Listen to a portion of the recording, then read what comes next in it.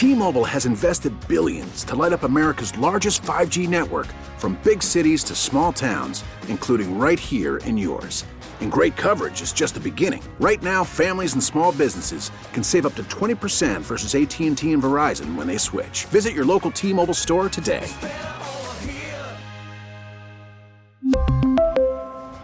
Plan savings with 3 lines of T-Mobile Essentials versus comparable available plans. Plan features and taxes and fees may vary. Boomer, how you doing? I'm great, Greg. Danielle, how are you? Good morning. Doing great, Boomer. Thank you. Okay. Boomer, you guys getting bored yet? Not yet. We're fine. But you are brought to us this morning by Town Fair Tire and your New England Kubota tractor dealers. And I'll admit I was a little nervous maybe in that first quarter yesterday, but I wanted to get your thoughts on the offense and the play calling and why you think they were so pass-heavy in the first half. You know, it's interesting. I think Josh McDaniel goes into every game with a certain game plan against a depending on who they're playing. And this week they were playing against a suspect pass defense. And, you know, they were coming off of a lackluster performance in the passing game last week against Buffalo. So I think it's natural to go out and try to correct some of the things that you did wrong the week before. Then the Minnesota Vikings are a perfect example of that and what they did yesterday against the New York Giants.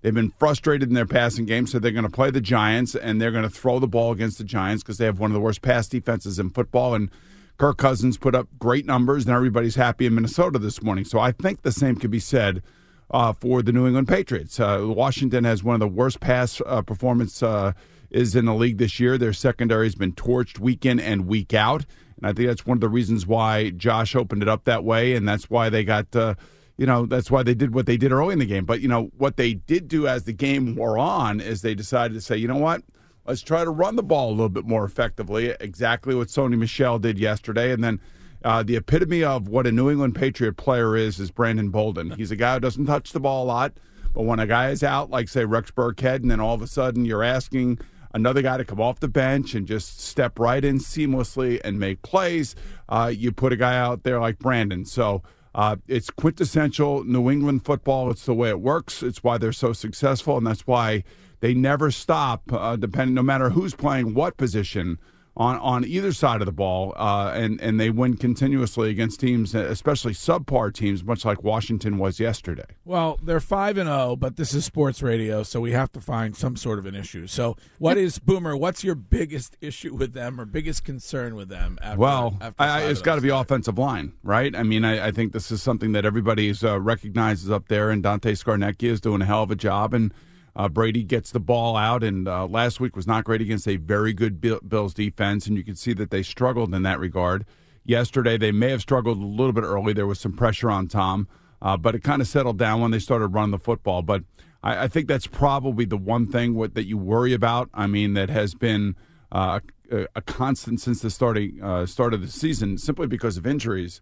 The other thing that you have to worry about is the kicking game now. I think we've all taken for granted Stephen Gostkowski and his greatness and how important he and Adam Vinatieri have been to the success of the Patriots over the years, and how much Bill Belichick relies on special teams and flipping the field and field position and kicking key field goals and making sure that you force the other team to start on their own 25-yard line. So a lot of that stuff worked itself out yesterday. It was kind of an ominous start for Nugent missing his first extra point. Yeah. But those are the things that would bother me. The things that don't bother me are how good their defense has been playing. Now, they've been playing against some also-ran offenses. I mean, their schedule has been a joke as to who they have played offensively. But they're doing everything that I think is required for them to be a top defense. They're getting pressure on the opposing passer. They have just a number of defensive backs. I mean, the defensive backs that they have on this team, they're all over the field. They're on the field on special teams. They're on the field on defense. And I still say they are built when it all comes down to what's going to happen here at the end of the season.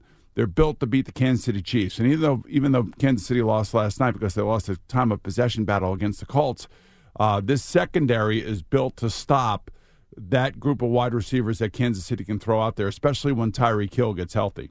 Yeah, Boomer, I feel like Mike Nugent missed that extra point yesterday as sort of like a tribute or a hat tip to Stephen Gostkowski. That may have been the case. I don't think so, though. This one's for you, Steve. I'm going to right off the uprights. And it is really seemingly unfair that the Patriots have a 3-game midseason preseason against Washington. That's not even a football team. I was there yesterday. It's just an embarrassing area and an embarrassing team.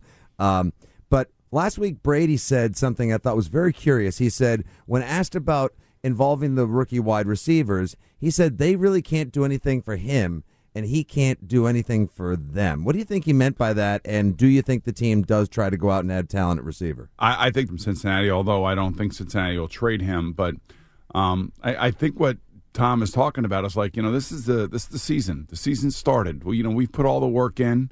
We're trying to make this thing go. We don't have a lot of time. Guys have got to get there early. Guys got to look at tape. He's trying to just probably verbally put a little pressure on some of the younger players to make sure they realize how important it is. One of the interesting things yesterday on the NFL Today, the postgame show, we had the locker room of the Patriots, and we heard Bill Belichick talking to his team. That team is just so used to winning, is that like everybody just standing there and they're just listening to the coach, and the coach is, all right, we got a short week. We're going to see you. We got to play a game on Thursday, essentially, and good win today. Way to come down here and take it to these guys, and congratulations. And then they move on. And then when you go to other locker rooms around the league and you see all the winning teams that won and how their coaches and players are reacting, it's like these teams don't know how to react because they don't win as much as the Patriots do. So there's a very business-like, I think, mindset that goes through the Patriots organization, due in large part to the way that Coach Belichick handles things and the way that Tom Brady handles things.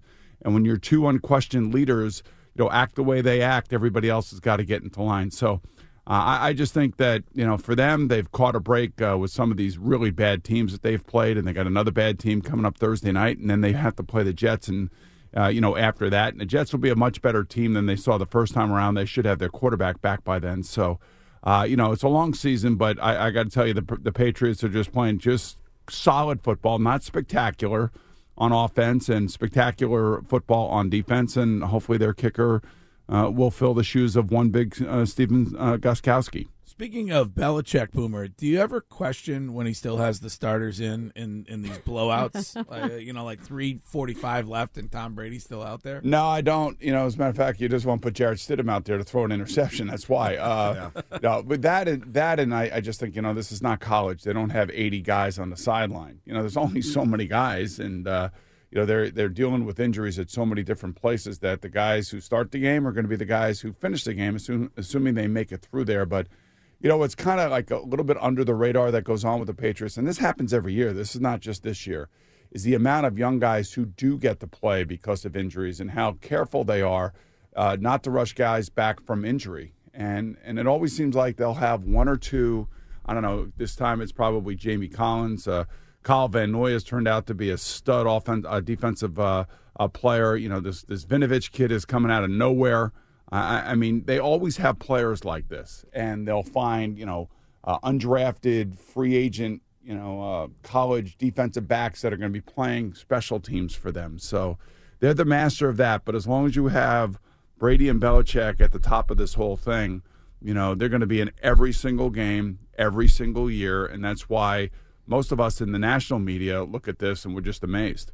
Boomer, regarding the topic of injury, so you look at Julian Edelman. He sustained the chest injury against the Jets 2 weeks ago. Last week against the Bills, not a great performance. He went 4 for 7 on catches with a season worst 30 yards. Of course, yesterday he improved. He went 8 for 9, 110 yards and a TD. But how apt are these guys to play through a moderate injury, and what factors into that decision? I know you said, the coaching staff doesn't want to rush them back, but when it comes to the actual player decision, what are they thinking there? Well, Jules is a special player. He is a guy that has probably had a chip on his shoulder since he got into the NFL, because not many people other than the Patriots thought that he was going to turn out to be the player that he is.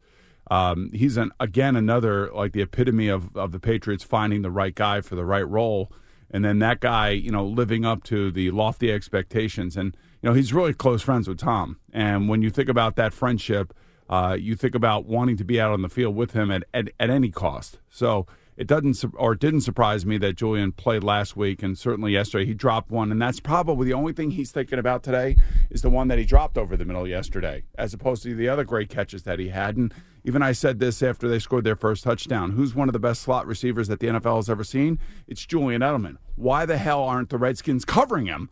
I mean, it doesn't make any sense to me. Makes too much sense. I mean, that's the guy that they've been talking about all week, and then all of a sudden Sunday comes and there he is wide open over the middle of the field for an easy touchdown pass. So I give Julian credit. I give a lot of the players in the NFL each and every week, no matter what team they play on, because everybody is dealing with something, Danielle, and everybody is, everybody's got to just fight through it, and that's the sign of a winning team and a team that has a culture that the players want to be a part of. Boomer, last question from me. We'll call this one Pat's adjacent. Now, earlier you said that the Chiefs lost last night because they lost the time of possession battle. Do you feel like the blueprint that was laid out by the Pats in the AFC Championship, which the Colts seemed to follow last night, which is grind it out, run the ball, stay on the field as long as possible, is going to be replicated every week now to try to slow the Chiefs down? Really the only competition the Pats have in the AFC East. Well, they're going to try. Well, let me tell you, the Colts are going to be a good team. The Colts are a good team. Now, I'm biased because my college roommate is their head coach, so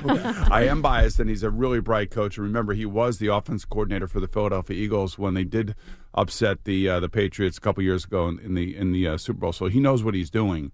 And he also knows how to spot weaknesses, much like Bill Belichick does. And obviously the weakness for the Kansas City Chiefs is their run defense. It's one of the reasons why, as Chris Collinsworth pointed out aptly over and over and over again last night, why they tried to change their defense, why they brought in a new defensive coordinator, new defensive scheme, why they got rid of a lot of their name recognition players from previous years. And it's not working out right now. And the Colts ran, I think, 75 plays and had the ball for over 37 minutes. And that's how you play defense with your offense, especially with all the Colts' injuries on defense.